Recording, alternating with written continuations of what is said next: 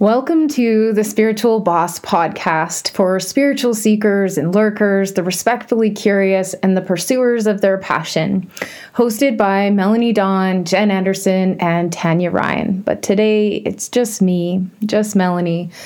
And I think it might be as good a time as any given the current climate. And I'm not going to address it, but given the current climate and how everyone's nervous systems are in a high state of alert, I think now is as good a time as any. What I'm feeling really relevant to this experience. And over the weekend, not this one, but the one past, I just hosted lovely human beings and we dug real deep into the practice of Yoga Nidra and the methodology that goes into practicing Yoga Nidra and a lot of yogic wisdom. And with that yogic wisdom comes the idea of holding a programming called a samskara. And a samskara is like this is the best example I could give you, is that it is like a riverbed and of thoughts and past programming and past experiences.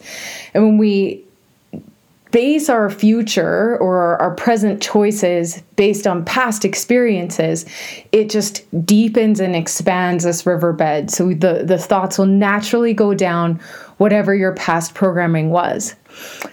You, unless you are a very, very, very, very conscious human being, are still operating on programs that kept you safe from the time you were zero, conception, and this could even include if you want to ride the reincarnation and the soul reincarnates train with me. This could even include past lives. So from the time of conception, well beyond past lives, to up to 7 to 12 years old. And 7 to 12 years old is an iffy range. I think most of it is probably in place by 7 or 8 years old. So whatever your little self experienced through the very small lens that you had of the world, whatever your family, your upbringing was like, whatever your birth was like, is how you see the world. So that 7-year-old is looking out of your 30-year-old eyes, your 40-year-old eyes, and experiencing every moment, not as a new moment, but a moment that is based in the past. And I'll give you an example. I'm just trying to quickly conjure one up. If you had a traumatic birth, if your safety was at risk, your mother's stress hormones flooded the fetus, you, prior to birth, this is stored and coded in your body memory. And your body's memory has a reactive response based on subconscious programming. And if you've listened to me before, I consider our bodies our subconscious. They are the reactive. That's why we suffer emotional illness through a physical symptom.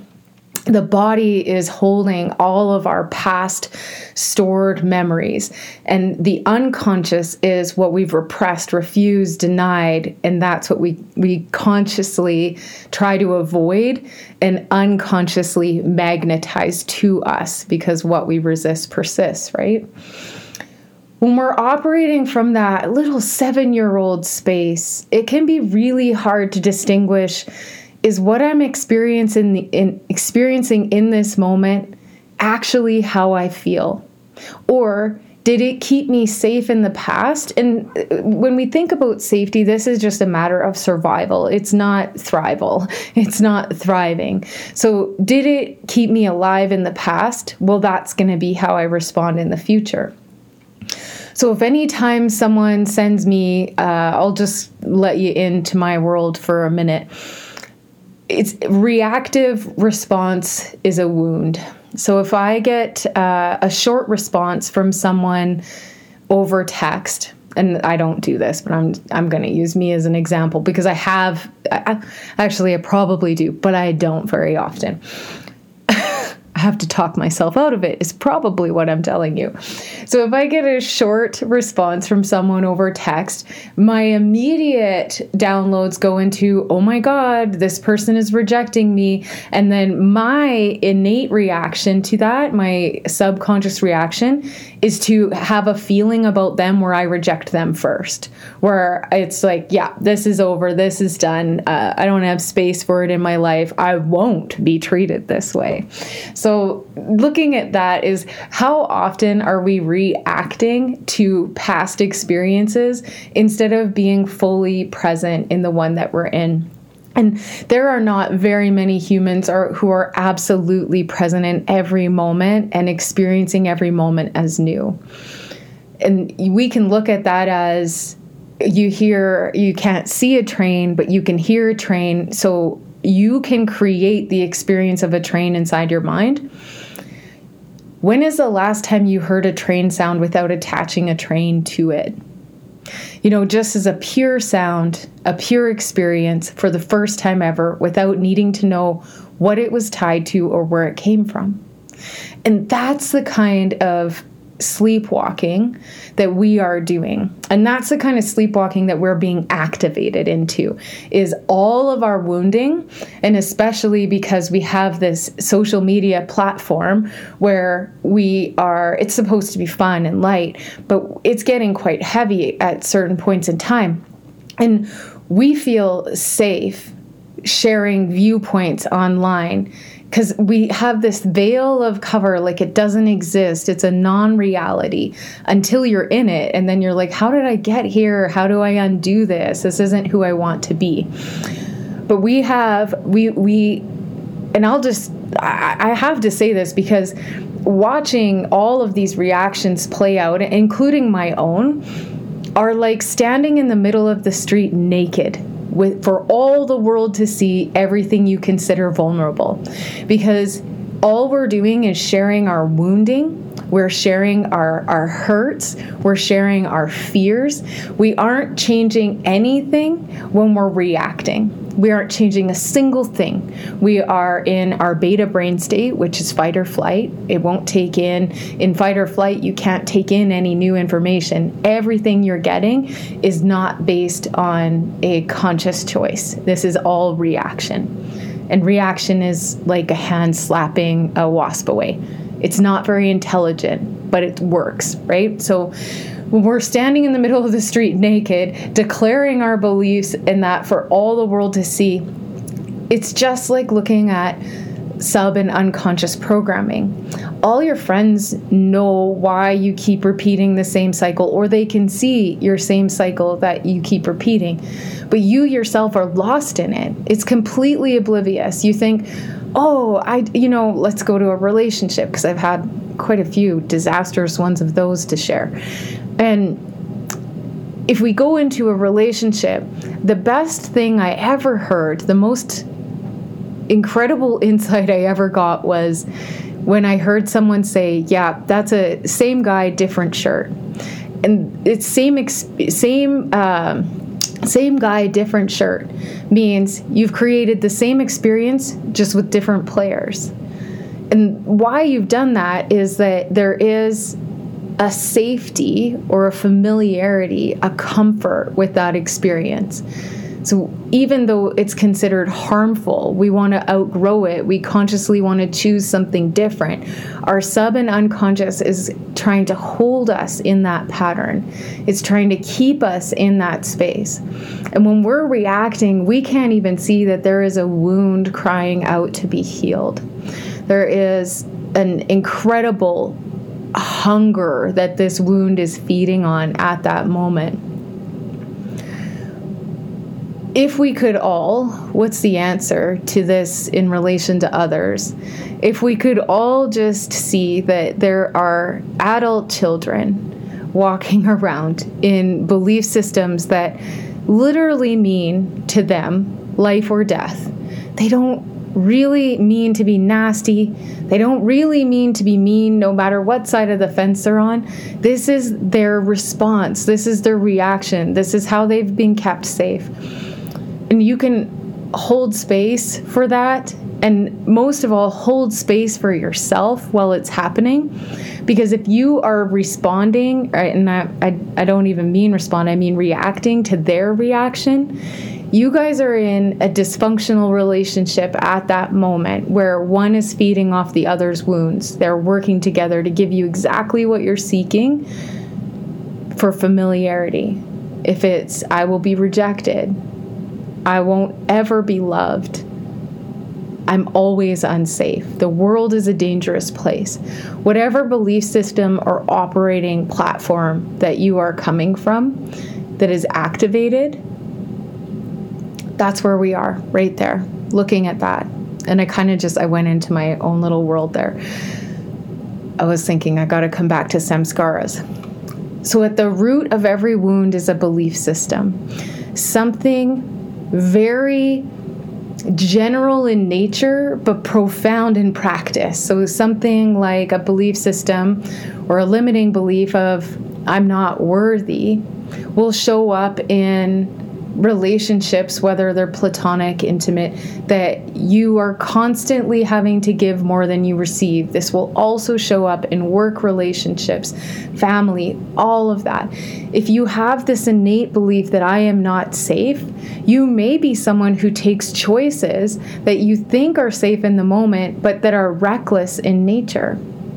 If you have the belief system that I'll never be accepted, perhaps you self-reject before you ever fully feel accepted.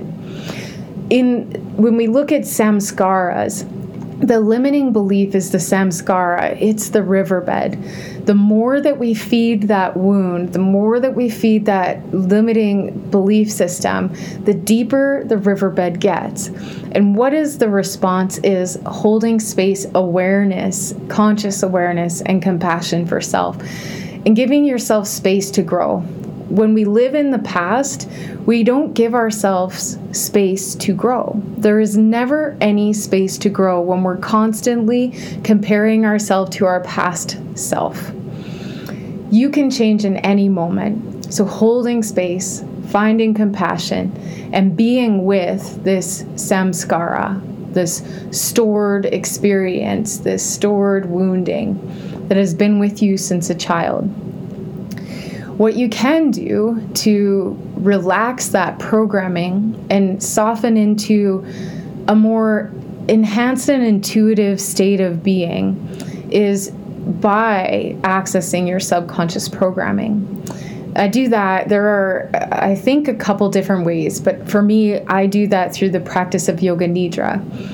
But I've also been talking with people who just do the pure practice and have been doing it for years. There are a few in the training, and they just had no idea the depth and profound medicine that the practice can be.